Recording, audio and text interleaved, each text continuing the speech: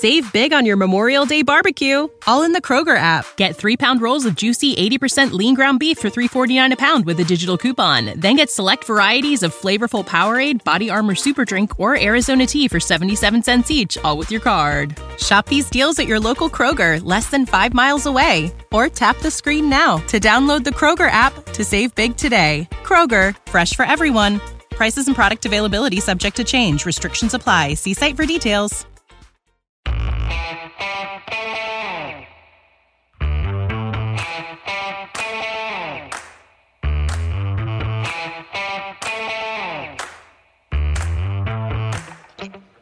Hi, folks. Welcome to another episode of Film Study. This is Ken McCusick, and it's time for this week's Friday Morning GM with co-host Vas Larikos. Vas, how you doing? Doing great, Ken. Really enjoying the holiday season. Really enjoyed that terrific Ravens win against San Francisco on Monday night.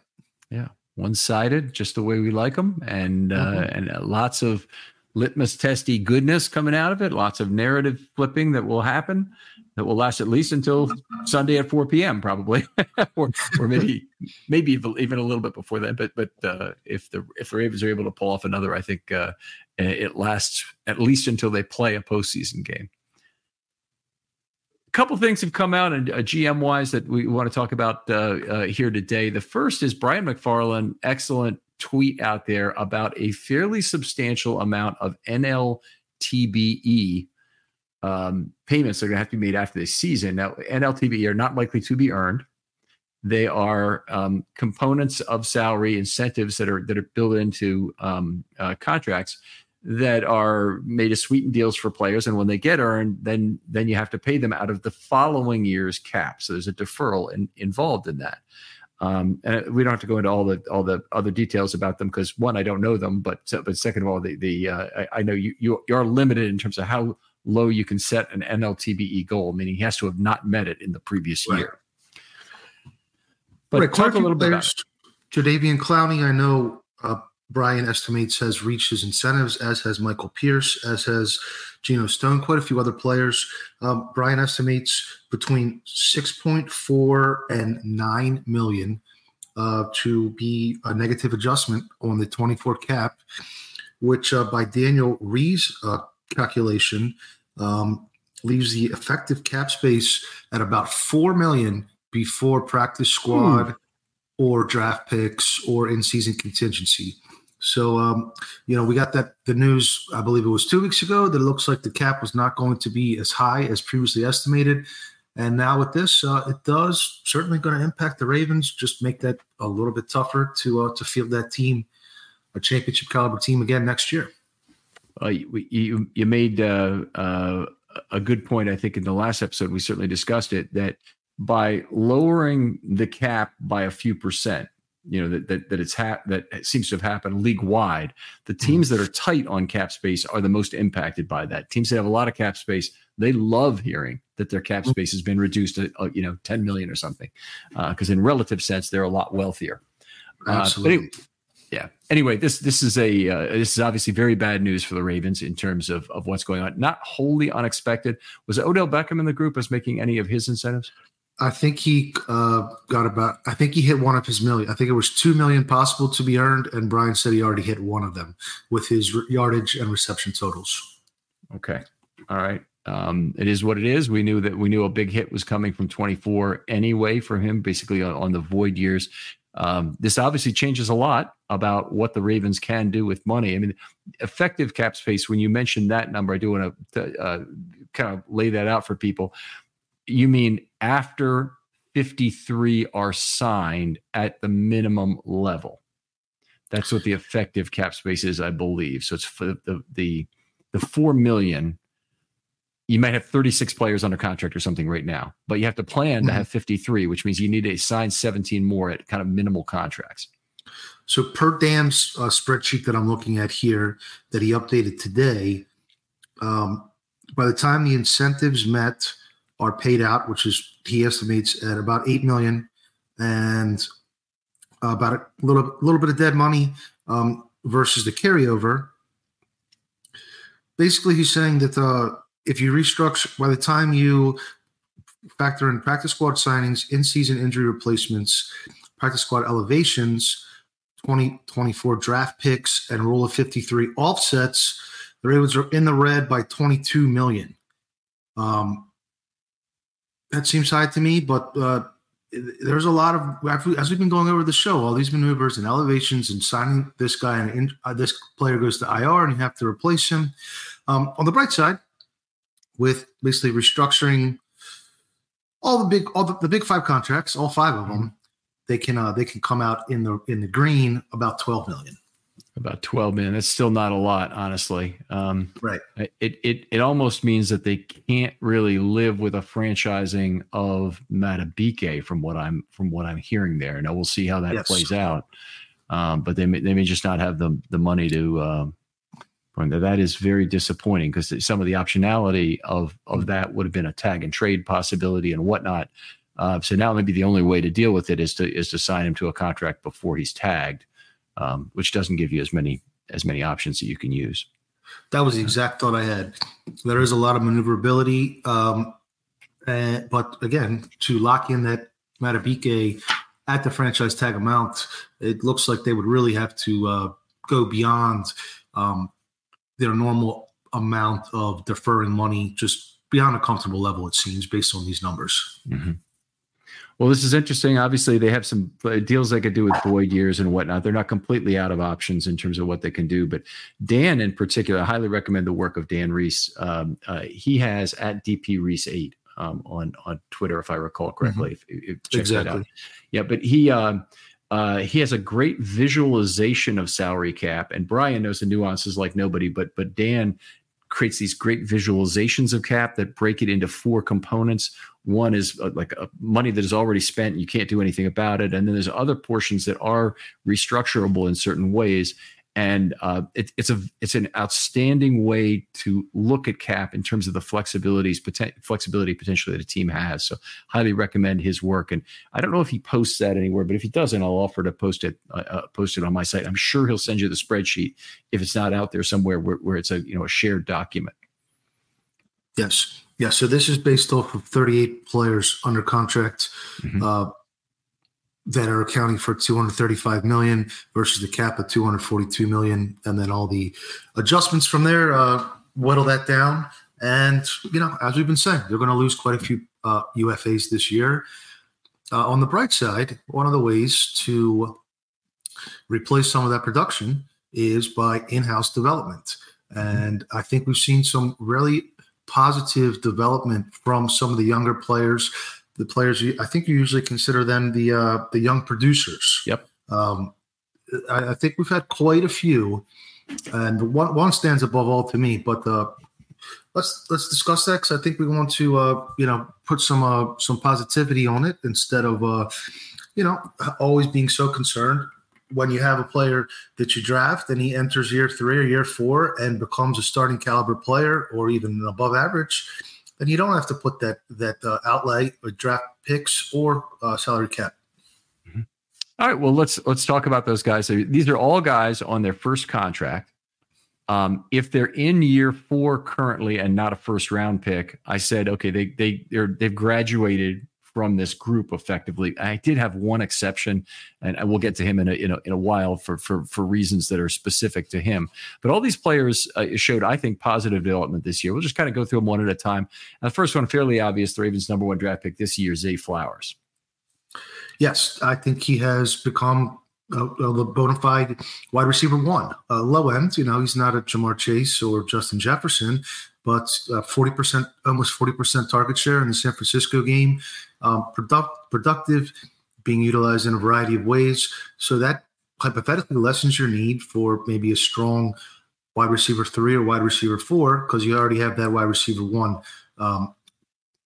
producing at a wide receiver 1 level. Yards per target, not what I think Ravens fans would have hoped for at this point from Flowers. A lot of the offense, because of what's been going on with Stanley, because of some of the shortening of the passing game that naturally occurs when you're winning games and you try and create an extension of your run game to close out games, they've really lowered his yards per target a lot. And in particular, the last 4 games, he's at just a shade under 5 yards per target. It's like 4.99. That's just not acceptable. I mean, he needs to get more deeper targets. It's a very underutilized resource, and a 4-game period is not a short period for really looking at that. Last year, 2 years ago, I guess it happened to Marquise Brown a fair amount, and down the stretch, and a lot of that was Huntley being in at quarterback and needing to scheme the ball out quickly down the stretch with all the tackle problems they had. But this year they are feeling some of that again in terms of needing to get the ball out quickly. I would agree.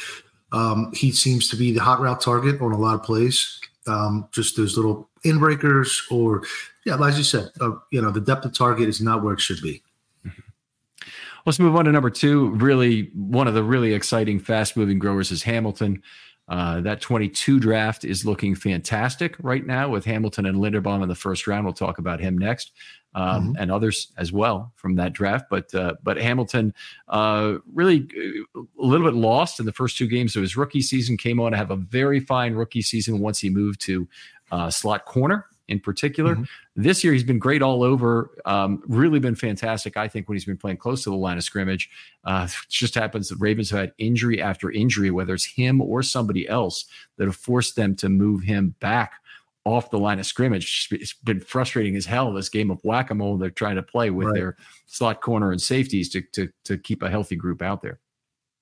Yes, Kyle Hamilton has become an all-pro caliber player this year.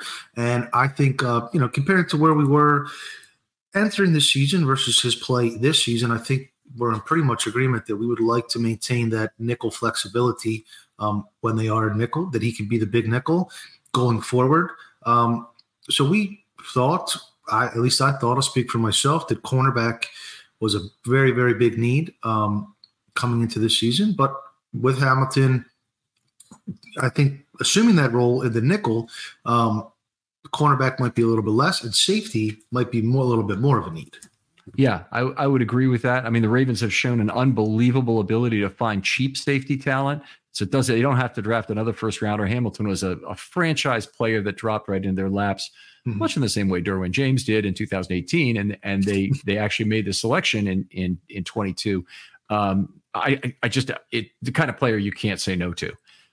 So anyway, we'll see what happens this year. The Ravens obviously in a huge need at left tackle to draft somebody, whether it's a 1-year project or an immediate starter or a 2-year project. They need somebody at left tackle. The issue is that that usually takes a very high round draft pick, and I wonder if the Ravens are going to be more driven by need in this coming draft with some very large holes to fill. I believe so. I believe this may be to test the BPA, put it to its test, because the positions they need are pretty much all premium positions, and those are the players that get pushed up the draft board, sometimes unwarranted, above their grade. And if the Ravens are going to dip into that market, they might need to reach a little bit. All right, let's keep going down the list. We'll go to Linderbaum next. Obviously having a great year, huge improvement as a pass blocker. He did not have a particularly great pass blocking game against the 49ers. Javon Hargrave gave him a lot of trouble in this one, but generally speaking, huge improvement, going from the bottom of the league as a pass blocker to one of the better pass blockers in the National Football League among the centers. Extraordinarily good thing. And it's always good to have linemen who establish a good baseline for themselves as a rookie. I think this is a new establishment of, I don't know if it's completely a baseline, but it probably is in his second year, that he still has improvement to harvest in terms of what he's doing. There is part of me that's saying, because we've seen some regression in the recent weeks, that he's maybe not going to be able to retain 100% of his improvement as a pass blocker. And also he's up towards the top of the league now. So it might be more difficult for him to do that. Regardless though, I think there's other ways in which he can improve and be a steadying influence on this offensive line for at least the next 2 to 3 years. Completely agree. He's up to PFF's number 5th graded center, number 5 in pass protection.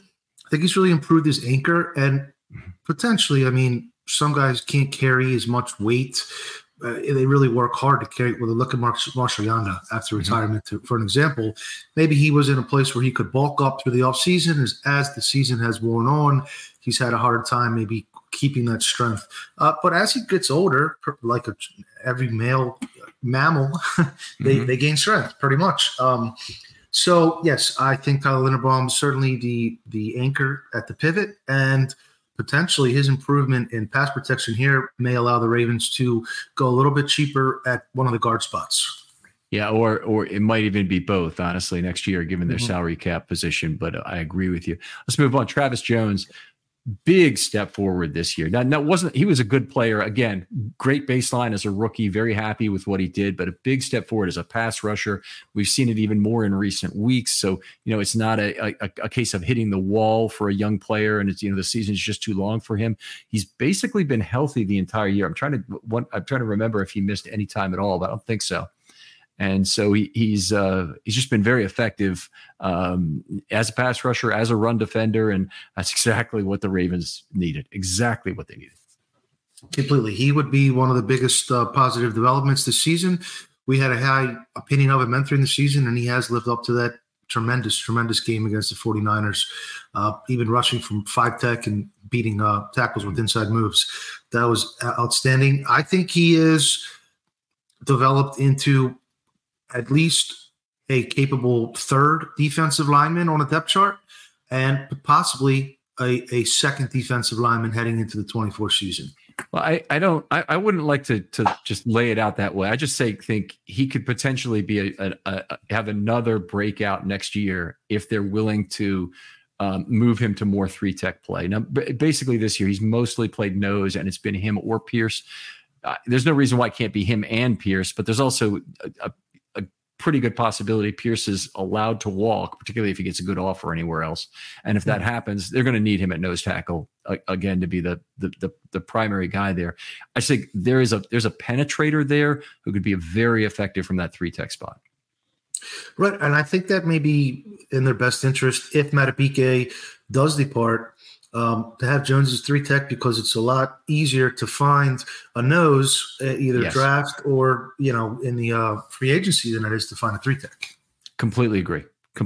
So there'll be there's always a lot of UDFA noses who are still out there at the end of the draft. It's pretty much the only defensive line position where there are leftovers, available in the UDFAs.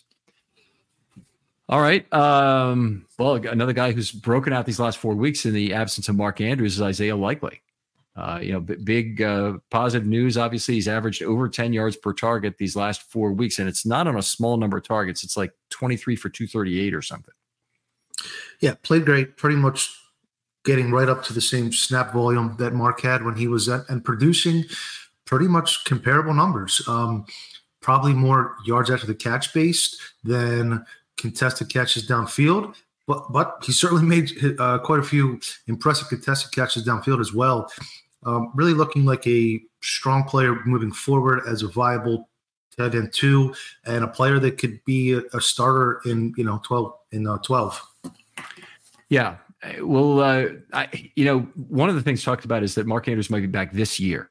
Okay, and if he did, he's going to be not 100% Mark Andrews. So if he does come back, I think, pitch counting him and keeping Likely in a rotation, we might learn a lot about how much the Ravens really want to slant usage to either player and still slant targets to either player when they're in usage, because the down and distance situation in the game script is going to determine whether they're passing or not. But in terms of, the targeting, are they still going to target Likely a fair amount to try and get first downs? On key high leverage plays, third and 4, 3rd and 8 kind of thing. Right. That's how I would probably reserve Mark's limited pitch count, snap count to red zone and high leverage third downs. Yeah. And it doesn't mean that Likely can't also be on the field for them, but that's how I would like to see it. But yeah, Likely again. He's exceeded my expectations. I wasn't quite sure if he was going to be able to fill in as seamlessly when Mark went down, and he's exceeded them.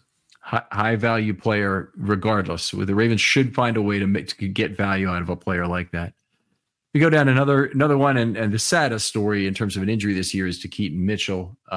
Unbelievable rookie year. And folks, if you're not appreciating for what it is, I know you've probably heard me talk till I'm blue in the face, but he's got 47 carries and the highest DVOA of the entire DVOA era for anyone with 40 plus carries. Devon Achane was right next to him. Achane actually dropped with a 3.4 yard per carry game this last week to a lower DVOA. Success rate is amazing. All the stats are amazing. DVOA, success rate, all that. And in fact, that the Ravens backs have been tremendous in terms of the key analytics metrics, EPA and success rate. They've been very high on. And I look at that Dolphins team. This will shock the hell out of you, I think. There's only 3 teams in the National Football League, by the way, who have a positive EPA per play on run plays. The Ravens are one of those. And I forget if they're 1 or 2, but they're in the top 2. The Miami Dolphins, all the speed they have, Mostert at 4.8 yards per carry, Achane at 7.5 or thereabouts.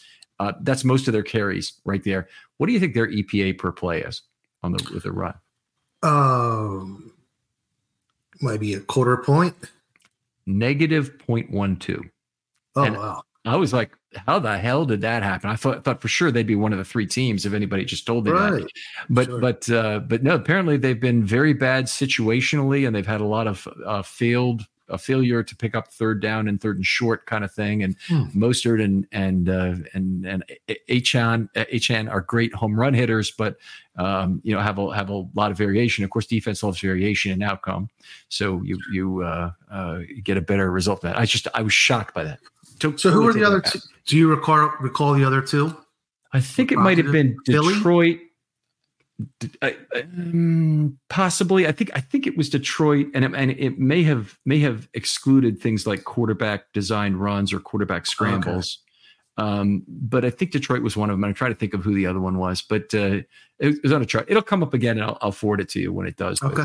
But it's just an interesting thing. But anyway, Mitchell, fantastic rookie year. He's such an enormous loss, and he's the one player that I'm really concerned about his 24 future, probably his future in general, but his 24 future for sure, given how late in the season this injury occurred. Yeah, apparently he had surgery today as we record here on the 28th, and they had a picture of him from his hospital bed.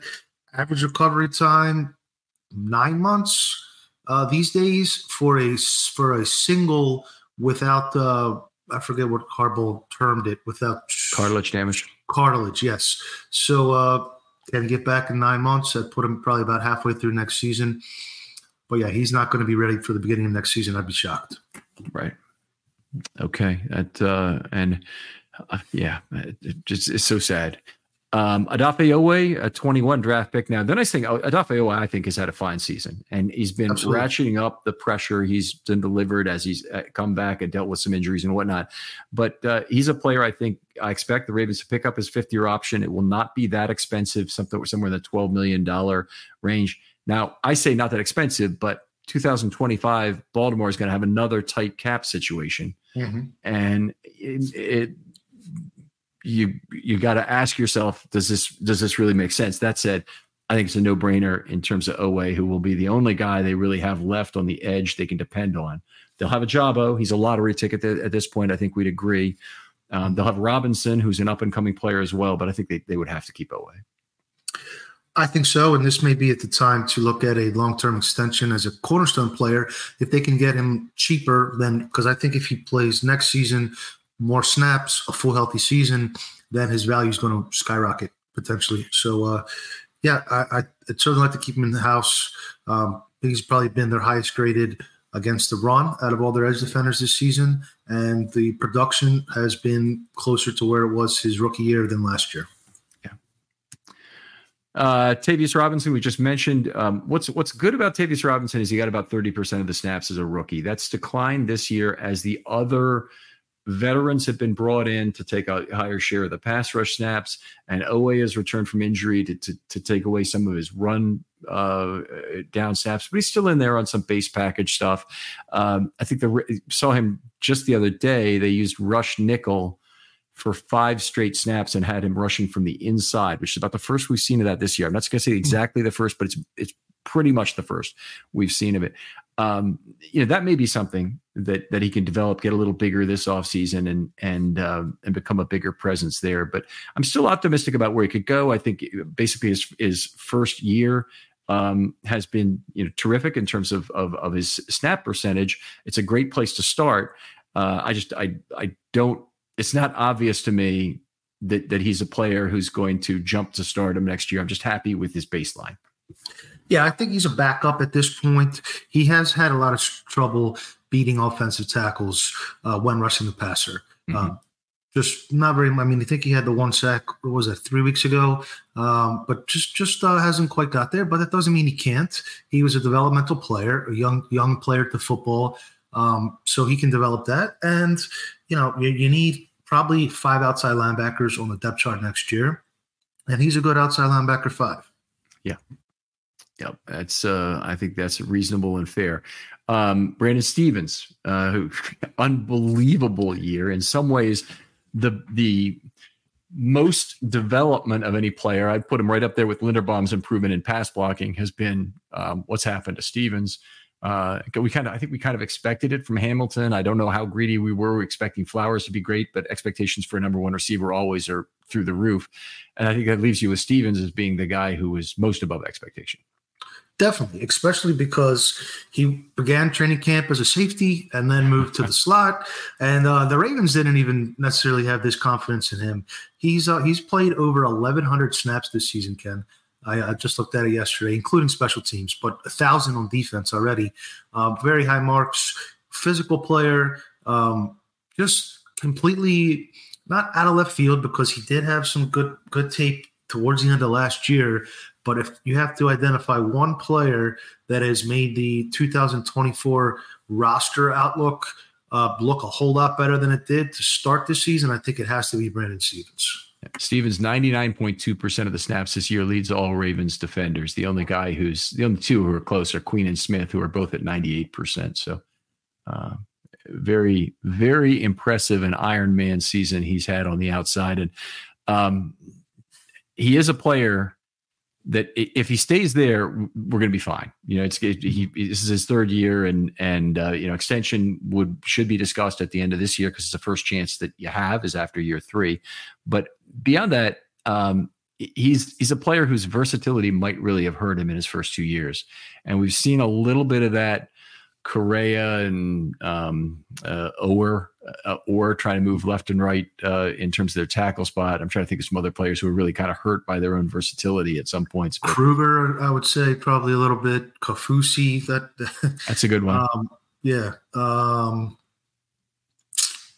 Yeah. Anyway, the point is made that you're a lot of times you're better off finding that position. The Ravens clearly did not have it figured out at the start of this OTAs, for example, that he was an outside corner, but he was playing outside corner at his highest level at the end of the year. Most of his penalties would come early, and it just at some point you ought to make that commitment. I'll be honest. I was one of the people who said that I didn't really think. I wasn't you sanguine about the possibility about him being the Ravens' 4th corner. If you have you're 3, and now Hamilton is the slot, and Stephens is the number 1 corner. Everything has been turned over, and the Ravens have effectively no serious depth issue at corner as of this moment. Yes, I was. I wasn't writing him off before the season, but certainly wanted to add competition of Yassine and Darby. And if Stephens was going to become a full-time starter, he was going to have to earn it. It wasn't going to be handed to him as, maybe some of the young wide receivers were handed an opportunity 2 seasons ago. In the 22 season, he earned it. He really did earn it.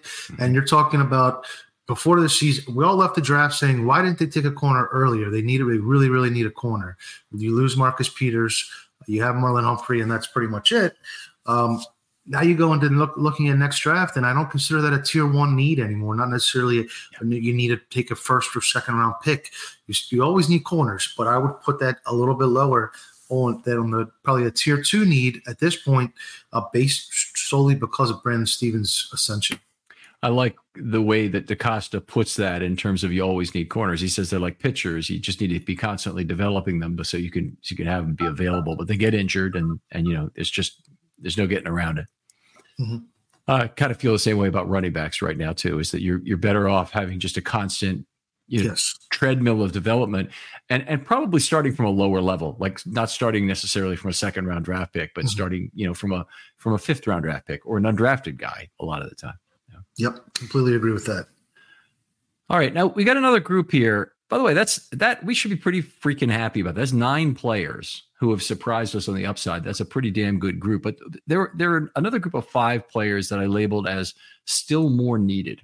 All right, so it's not their development is probably at an okay level for this year or at about the expected level, but it's not, that hasn't projected them into a starting role or certainly into stardom. But we'll talk through those briefly. And the first guy on my list is Salah. Mm-hmm. Yeah, he's been active for, I believe, 1 game this whole season and didn't see the field, and really hasn't, he's had some practice reps, obviously, and a little bit of preseason play, but in a way it is a lost season for him, and he hasn't given you confidence that he's capable of, taking over a starting guard job next year with both your guards pending UFAs. He needs to be, in my view, part of probably a 3-man competition, unless you have somebody with a high pedigree that's going to secure one of those spots for sure. You have several people who you're looking at right now, because the team has Voorhees, who's a hidden man in all of this. That we don't know exactly what he is yet on the field. I'm obviously very excited about the prospect of what he is, but and then they have Salah, and then they have Ben Cleveland still around in year 4. So. Our bodies come in different shapes and sizes, so doesn't it make sense that our weight loss plans should too? That's the beauty of Noom. They build a personal plan that factors in dietary restrictions, medical issues, and other personal needs so your plan works for you. Noom doesn't restrict or shame when you want to treat yourself. Their flexible program focuses on progress instead of perfection. You don't have to give up carbs or anything. And with their daily lessons, you can learn something new about your food choices every day. After just a few days of using the app, I learned how to recognize cues for overeating and how to choose the right foods to feel full. Stay focused on what's important to you with Noom's psychology and biology-based approach. Sign up for your trial today at Noom.com. That's NOOM.com. And check out Noom's first ever cookbook, The Noom Kitchen, for 100 healthy and delicious recipes to promote better living. Available to buy now wherever books are sold. You're gonna try and see what he has. And then the next guy we'll talk about, who's John Simpson. Now, he's the only UFA I put on this list. Why did I do it? I did it because he's a young player who I don't think commands any sort of contract right now from another team. I don't think any other team is looking at him and say, yeah, let's give him $10 million for 2 years or 3 years even. I think the Ravens get him very cheap. And I think in a lot of ways, he's kind of an ideal fit for the Ravens, given the problems he has are primarily penalties. Not a great pass blocker, not a great run blocker, but he's good enough to get by and be a pretty good guard if he could cut those damn penalties. And I can't imagine there's a team better than the Ravens at being able to correct that. I believe they go all the way back to his days at Clemson. That's just it hasn't been coached out of him, or he just maybe he panics when somebody's crossing his face and he grabs a hold. For a cheap contract, I think he'd be a terrific addition. I think I like the edge that he plays with, and I also think that he's got a pretty good anchor. He gets beat more, because of his feet are a little heavy, but I think that having a strong interior line, I forget where I heard this somewhere, but having a strong interior line has given Lamar more confidence in the pocket, even though the tackles aren't where they have been in past years. Having a pretty solid trio in the interior has helped Lamar, just manage that pocket as beautifully as he has this season. So to give you an idea here, he had, I believe, I'm going from the PFF numbers, but he had a penalty every 98 snaps coming to Baltimore, and then he's cut that to a penalty every 100.7 snaps in his season here. So he's got a ways to go still. Yeah. Let's continue on the list. I'm going to stick with the offensive line and talk about Daniel Faalele right now. It's definitely still more needed. And Faalele, one of the things I would have literally 1 week ago, or let's say 10 days ago, let's say 2 weeks ago. Okay, then it's easier. Then it clearly cuts out the last 2 games. I would have said he was completely a developmental player still, and worse than that, he's a developmental player entering year 3, which is not a good place to be, because you can only have a couple of developmental linemen on your roster. I mean, you want them; they're size and shape positions, but you can't keep them on the practice squad because somebody will take them, and right. you can only have a couple that are available. But anyway, the last 2 weeks, he's put together the best 49 snaps of his NFL career. And right. he's been in the low 70s in terms of his grade, which when you adjust for it would be, a medium to high C in terms of how he's played. And that's such a huge improvement. There's so much technically that still needs to be fixed, but to see him actually have a little bit of success in even over 49 snaps is a nice thing to see. Yes, I think he has become a capable right tackle, a backup right tackle. And I don't think you could have said that necessarily 2 weeks ago, but he is still hopefully on the trajectory to eventually be able to take over for Moses in that final year. So I have seen, definitely agree with you, positive signs the last couple of weeks. No doubt they keep Moses for next year, right? In your opinion? Absolutely. No question. Yeah. I would agree on that. And I think I've completely given up on Fa'alele being a guy that can ever move to the left side to play. I think McCary is probably that's honestly, I got to be honest about this. McCary is not a guy I really like at left tackle at all, but he's about as good as you can hope to get as a backup at left tackle. And then it gives you some other versatility. In theory, you could use. The Ravens haven't really used him anywhere but tackle this year because their need is so great there that they've used Mustipher and others when they need a backup center or need a backup guard. You go to Cleveland or whatever. But it's the Fa'alele situation. I think he's got the window is narrowed on what he's going to do. The role, and the time is also kind of running out in terms of him demonstrating he's ready for that role. I want to see a big preseason from him next year. Of course, definitely. Yeah. Yep. Next thing on the list I have is Bateman. Now, Bateman is a guy whose 5th-year option will come due this offseason, and I don't think there's any way in hell the Ravens pick it up because for a wide receiver, that's going to be a lot of money, and it just wouldn't make any sense. They could try and extend him. There's been moments, but it's been fits and starts in terms of movement forward in the offense. And the last 4 weeks without Andrews, he's really been in a little bit of a downtick in terms of yards per target with just over 5 these last 4 weeks. Yeah, and too many drops. He's had a couple really costly drops this year. I would say that his play this season has been a negative development on the 24 roster outlook. Mm-hmm.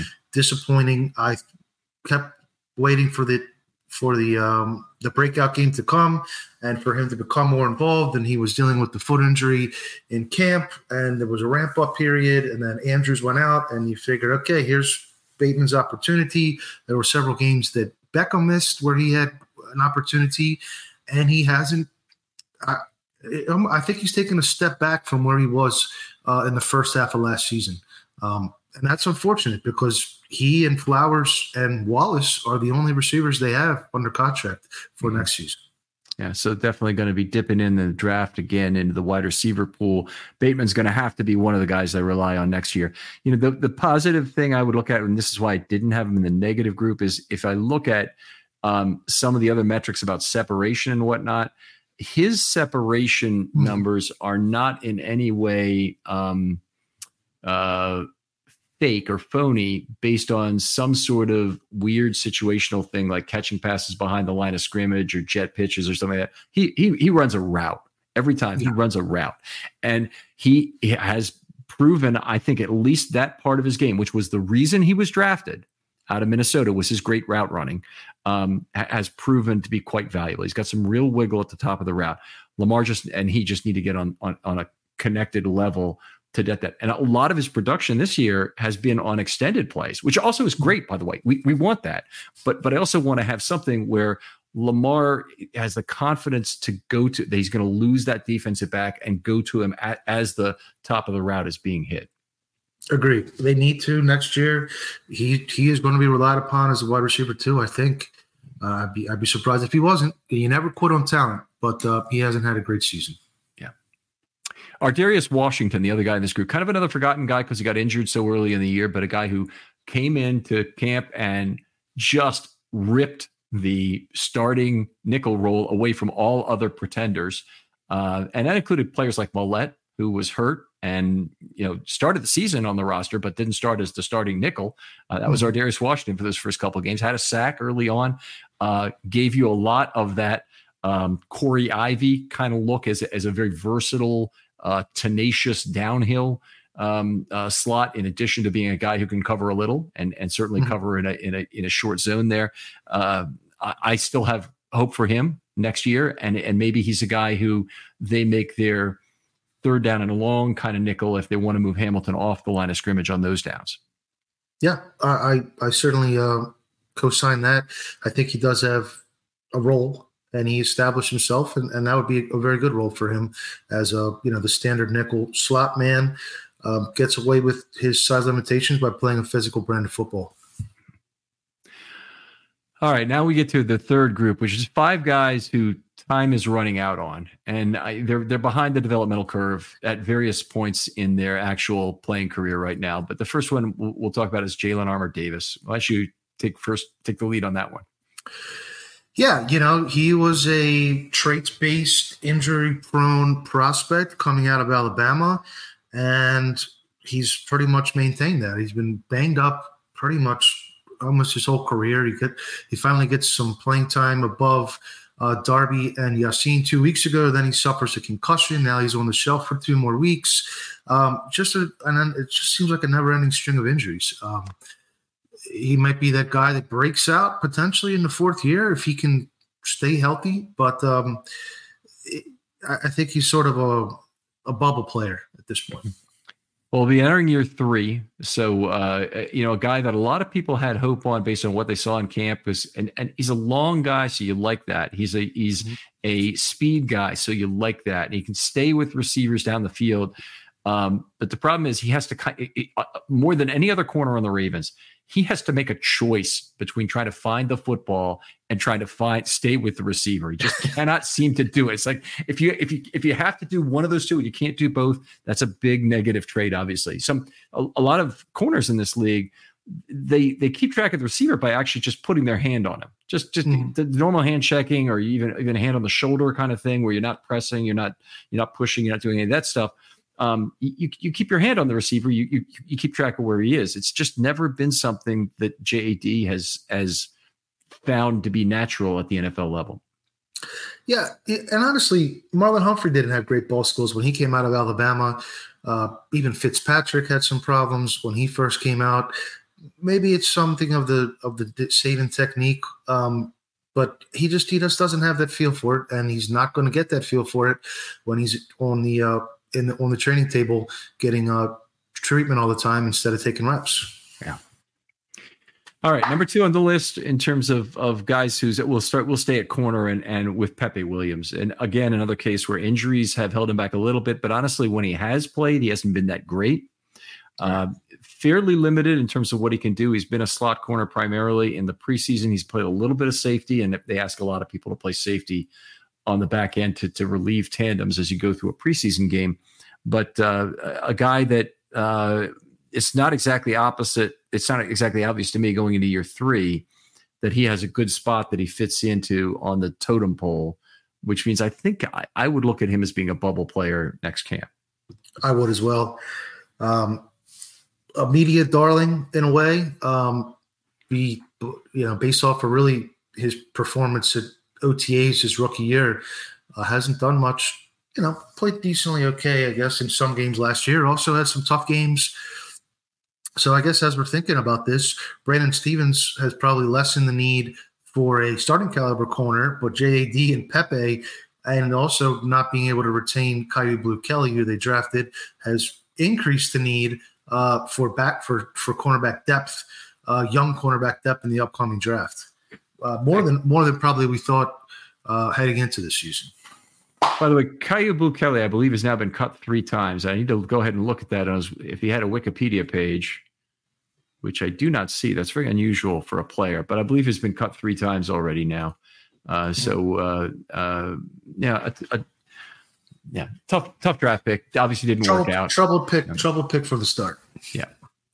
Next guy on my list is Ben Cleveland. He'll be entering year 4. It just has seemed there are, as much as Harbaugh loved him on draft day, in terms of him being a huge physical presence, he just has not lived up to Harbaugh's expectations in so many ways, starting with the showing up fat, failing a conditioning test. I think he failed the conditioning test. I don't think I'm missing that. But anyway, he showed up fat for certain. Mm-hmm. They've flagged it. They've listed him at 370 on the roster, which tells me that's almost punitive in terms of really wanting to tell the rest of the league, look, this guy weighs 370 pounds. What were we supposed to do? Kind of thing. But as opportunities have come up, and there've been a lot of them at guard, the competition really 2 consecutive years there, he still has not found a way to win it. Right. That's true. I do wonder if he's one of those players that is a right side only player. And he's been blocked by Zeitler. I do occasionally wonder about that because some players, like same with tackles, the footwork's different. He did play on the right side at Georgia. Good point. I haven't given up on him, but he's maybe a player that let's see what he can do in week 18. Hopefully they get the 1 seed locked up, and maybe that's an indicator of where he slots in next year. Yeah, that's a good point. And the one thing about the Ravens is that they're not going to have 19 deactivations that they would like to have for week 18. They only get 7 or thereabouts. And I think Zeitler might well be one of them, given the kind of the physical struggles he's been through this year. And he's been a warrior. He's been out there the whole time. But I would agree. Would you like to see Cleveland at right tackle some of that game, or you should like to see him at right guard? I'd like to see how they finished off this last game with Faalele and Cleveland and the 2 twin towers next to each other. I kind of like that opportunity to get your right-handed run game going. Yeah, that'd be a lot of fun, and roll over TJ Watt a little bit, and it's unlikely that the Steelers are going to be headed into the playoffs at that point. If they have a chance to, the Ravens would probably love to put them there ahead of just about any other team. So, but it'd be also fun to give a little bit of a mauling to TJ Watt, who's certainly injured a lot of quarterbacks in his day. Sure. Tomlin's streak of finishing 500 or better is in limbo too. Be a real shame if he didn't continue that, huh? Well, I probably would like to see it ended, but on the other, if I'm being honest with myself, but on the other side, it's a freak show stat, and I'd rather have a bad team in the playoffs. I would rather have a bad team in the playoffs. And, the Ravens, honestly, they could still end up as they could even lose the division, obviously, but they could certainly still end up as the 2 seed if they lose to Miami. No, that's it. That doesn't really work out. If they, it's going to be hard for them to get they lose to Miami and play. If Buffalo beats Miami, Miami would still hold the 1 seed. I haven't looked at that one because I know that if Miami loses this week, then the division's on the line. Yeah. So if Miami wins this week, the Ravens still have a chance to get the 1 seed, but they have to have Buffalo, who will have nothing to play for, go in and win their week 18 game. And Buffalo, it depends on some outcomes this week, but they may be actually locked in at the number 6 seed. So there won't be anything to play for. And that's obviously an unfortunate situation. Ravens really needed Dallas to grow a pair and go in and beat that Miami team, but they didn't get it done. Yeah. The battle of the teams that nobody that didn't have, they usually say on the SEC, schedule ain't played nobody. Yes. Schedule ain't played nobody. All right, so the last guy I have on the time running out list is Charlie Kolar, and this would be the time for him. The Ravens only have 2 tight ends active. They have been using Ricard in line a lot, and not too much at fullback. So that's it's cutting into his playing time. He's just barely been targeted during this time. When he has, it hasn't looked terrible or anything. He hasn't been perfect. Had a lot of pressure as I scored it in one of these games recently. I'm sure it's evident because he only had 2 pass blocking snaps in the game, and PFF probably gave him a very low score in that game. But he gave up the pressure on one of the 2, and he's just a guy. Opportunities do not grow on trees in the NFL. You usually initial opportunities almost always come from injury, and I don't know if he's going to get another. Yeah, I'm comfortable with him as a tight end 3, and I wouldn't be in the market to upgrade tight end 3 that's coming off season with all 3. I believe his run block grade is on par with Mark Andrews per PFF, and I think he's caught well enough when given the opportunity. So I might be a little bit higher on his long-term outlook than you, but I think the tight end room is well stocked in the short-term future. Okay. All right. Well, fair enough. Tylan Wallace. I'm sorry. I don't think we talked about him, did we? Did not talk about Tylan Wallace. So he's under contract. You mentioned that, I think, earlier. Is there a future for him as a receiver? We know he's a valuable special teams player, so he might have a long-term future with the Ravens just based on that. Mm-hmm. That's where I was sort of thinking. I think he proved this year. We didn't know that he could become a quality return man necessarily. I don't believe he returned any until the touchdown. Was that the story? Until the big touchdown in the Rams game? So, and now you're adding that to his skill set with the, gunner and other special teams work that he does. So he's your prototypical wide receiver 6 that plays on offense in an emergency situation and is worth having on the team for his return skills and his other, special teams coverage ability.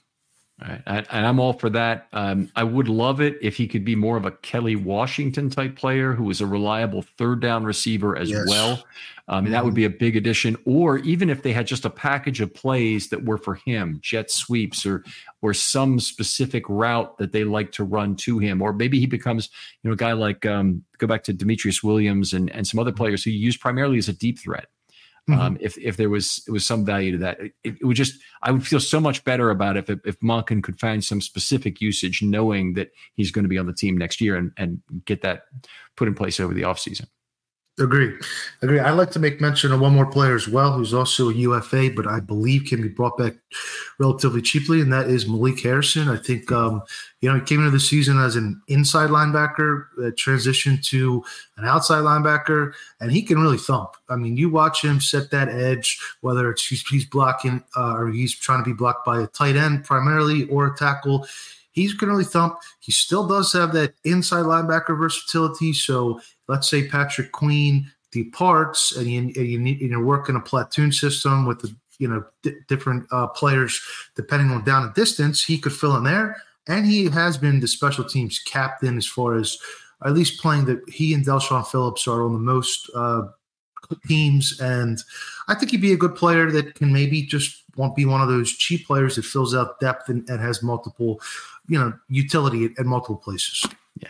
The key there is getting it done cheaply, and he's a roster fungibility guy as well, which is nice. So he enters his 5th year. He's become a vested veteran. He doesn't have to go through waivers at the end of camp, which means you can make a handshake deal with him, get another guy on the roster with the potential of returning him from IR at a later date. That's something the Ravens absolutely love to do. And Brent Urban, Daryl Worley, Malik Harrison now, Anthony Levine in the past are all guys that they have done that with, and it makes a lot of sense to extend the roster. I am not really believing he'll be in the inside linebacker plans, but I think he's done a lot at outside linebacker that have been specific to the Ravens' needs. That having him there has put them in a position where they eat up some snaps. Whatever they have in terms of edge rushers next year, I expect it to be heavily veteran complemented as well. I expect that whoever they'll get, they'll probably get a couple cheap veterans as well, one anyway. And that guy will be someone who you don't want out there for a bajillion snaps. Whereas Owe and maybe Owe only among the guys from this year is a guy you trust to play more snaps. With Harrison, you get some early down snaps taken up by a solid run defender, and we saw just in this last game on that 1st and 2 play, the 49ers rolled out. He was they booted out right, naked zone block left, naked boot right, and Harrison was completely not fooled. And his tracking down of Darnold in that situation was one of the big plays that kept them out of the end zone. And then they had a sack that he took 2 plays later. They ran the ball for 1, and then they took the sack. Yeah. We didn't know where his career was headed a couple of years ago, where there was an off-the-field incident, and I think he's really found that role, and I'd like to keep him there, and that's one less, problem area or one less spot you have to find in the offseason. Overall, I think it has been a good year of development as far as in-season development. Of course, Ojabo losing the year weighs the average down, but when you have Stevens and Owe and Mitchell and Linderbaum and Likely and Jones and Hamilton and Flowers, as you said, it's been a B plus, A minus is if you're going to grade the best possible outcome of development. I think it's been a good year for that. Yeah, I agree. I think it's been a very good year. Ojabo was a player that I had forgotten to add to the list, but of course, I mean, he would be in the time running out category for me in terms of he's just a lottery ticket, frankly, at this point. If it works out, fantastic, but he's lost so much developmental time. It's very sad. Mm-hmm. Yeah, it is nature of the sport, unfortunately. Let's talk a little bit about the injury report this week, because the Ravens had a intimidating injury report yesterday that came out. And that was just a walkthrough. So they had an injury report estimation, and I haven't seen anything yet today. Have you seen anything? Not yet, but I can look quickly. Okay.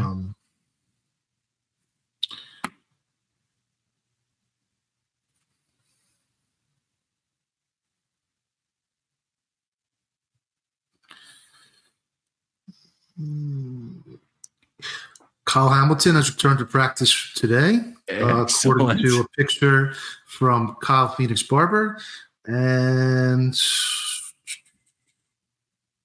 Roquan Smith is wearing a brace on his chest for his pectoral injury, but it doesn't look like we have the full injury report. But they're just kind of doing, I guess, a couple clips and snaps of what they can. Gotcha. So the concerning ones are Zeitler, right, and Zay. Zeitler and Zay, but it's a very long list. Just go through this. Zeitler, Queen, Smith, Hamilton, Flowers, McCary, Stout, Broderick Washington, J.A.D. Mollett were all limited or DNP yesterday. And Hamilton, Zeitler, and Washington did not finish versus the 49ers. So I don't know if Kyle has said whether Zeitler is back today or whether Washington is back today. But you need both of those guys, to have your full complement of players for Sunday. Yeah, I mean, you haven't got a ton out of Broderick Washington this season, but you don't want to be down to 4 defensive linemen. There you go. No chance. And then PQ, you could see it on tape. He looked like he hurt his shoulder in the fourth quarter. Somebody said they heard him; they could read his lips, and he was saying his collarbone or something. But he was estimated as limited. McCary, we'll see how the concussion protocol goes. JD's still in the protocol, so that must have been a pretty severe injury there. And then I guess you hope you get Mollett back. If with Hamilton, would you rest Hamilton, Ken? I mean, they need to win this football game. There's so much riding on it. I would play Hamilton if he can go, and then I'd rest him for 2 weeks. I'd be tempted not to practice him in the third week, but I'd rest him all the way for 2 weeks. Yes, agreed. 'Tis the season. Everybody's banged up. The 49ers injury report was about twice as long as the Ravens. So, that's good to hear. Yeah. I know their offensive line was in bad shape. It was. If I just did the Know Your Foe show yesterday with Daniel Oyefosi, who's a guy who used to be with the Sun. Yeah. And he went through the Ravens the Dolphins offensive line, and boy, are they banged up in terms of who they have left playing where. So the Ravens situation, honestly, as bad as some of the play has been at tackle and whatnot, it can get a lot worse. Indeed. So Kevin Zeitler, I guess, is the main one who I would be concerned about, and you need Zay Flowers too to match their chunk playability. Yep, absolutely. One other thing that happened today: Russell Wilson benched by the Broncos in what is effectively a salary move. The Broncos approached Wilson and want him to remove a injury trigger or defer an injury trigger in his contract that would create some huge amount of money, 39 million of additional guaranteed money if he gets hurt. And so the Broncos are unhappy with Wilson, despite a fine statistical season. They're unhappy with the way their offense has performed. Can't completely disagree with that, certainly. But they wanted to sit him on the bench largely because of the injury risk the next 2 weeks, which would trigger an enormous additional payout. So interesting set of circumstances there in terms of the Broncos asked him to remove that trigger, and the NFLPA got involved. That's always a good thing for your team. The NFLPA gets involved. Yeah. Well, I mean, I guess they're going to trade or release him, or else, and they don't want that trigger to hit before. But I think it was Nick Corte, $85 million in dead cap if they release him or trade him before March 17th. Now, I remember Philly ate a big chunk of dead money with Carson Wentz, as did the Rams with Jared Goff. But I don't think there was that. Significant. I think it was about $50 million compared to almost $90 million, and that's before the guarantees kick in if he is injured. Well, he's obviously they hope it won't, but that really makes him a tradable commodity because they're going to be eating a ton of guaranteed money in that contract, and they're in salary is probably fairly reasonable in terms of what's there. I don't know who would end up paying $37 million as the roster bonus. I assume it might be well, I guess it depends on when he gets traded, but it's the fifth day of the league year that goes into play. If you would think that it'd be possible to trade a player like that. If he's got a reasonable salary and he's a quarterback and you're eating the guaranteed money that came along with that contract in a lot of ways, with a signing bonus anyway, that could be pretty attractive for some team. Yeah, I agree. I mean, he's definitely regressed from where he was 3-4 years ago, but he's played better this year than he did last year. And if you're only on the hook for the base salary, we've seen it before. I mean, we saw Wentz and Goff and how many others get traded. Even Trey. Well, he's on a rookie deal, but yeah, we've seen it several times. All right, that's just an interesting little tidbit from the news that we wanted to hit on. Voss, always a pleasure to do the show with you. Tell folks where they can find your work online and where they can contact you if they want to talk football. Sure. Well, the pleasure is mine, Ken. Online, I'm on Twitter X at Vasilis Beatdown, Vasilis Beatdown. I am co-managing editor and an author for the Baltimore Beatdown blog. And I have another podcast called The Ravensway Pod at Ravensway Pod that will live stream every Thursday night around 7 o'clock. All right. Outstanding. Other folks out there, if you'd like to be on a Film Study Short, hit me up. DMs are always open on Twitter. I want to hear from you. If you want to do something to support the show, a 50-word 5-star review would be much appreciated. Always like that when you can do it, and it helps people find the show because it goes into the algorithms that point people to this podcast, which is always nice and hopefully can get us a few more listeners. For Voss Larikos, this is Ken McCusick saying goodbye, and we'll talk to you next week on Friday Morning GM.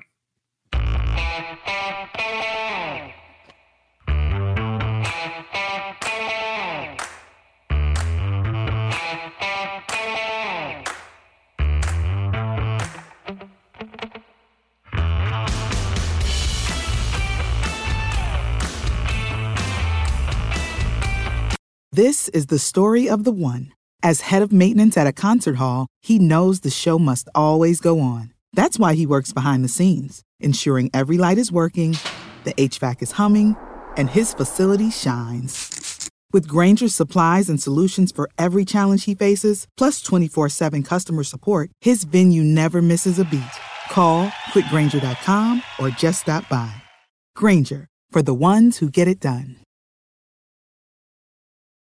When you need mealtime inspiration, it's worth shopping Kroger, where you'll find over 30,000 mouth-watering choices that excite your inner foodie. And no matter what tasty choice you make, you'll enjoy our everyday low prices, plus extra ways to save, like digital coupons worth over $600 each week. You can also save up to $1 off per gallon at the pump with fuel points. More savings and more inspiring flavors make shopping Kroger worth it every time. Kroger, fresh for everyone. Fuel restrictions apply.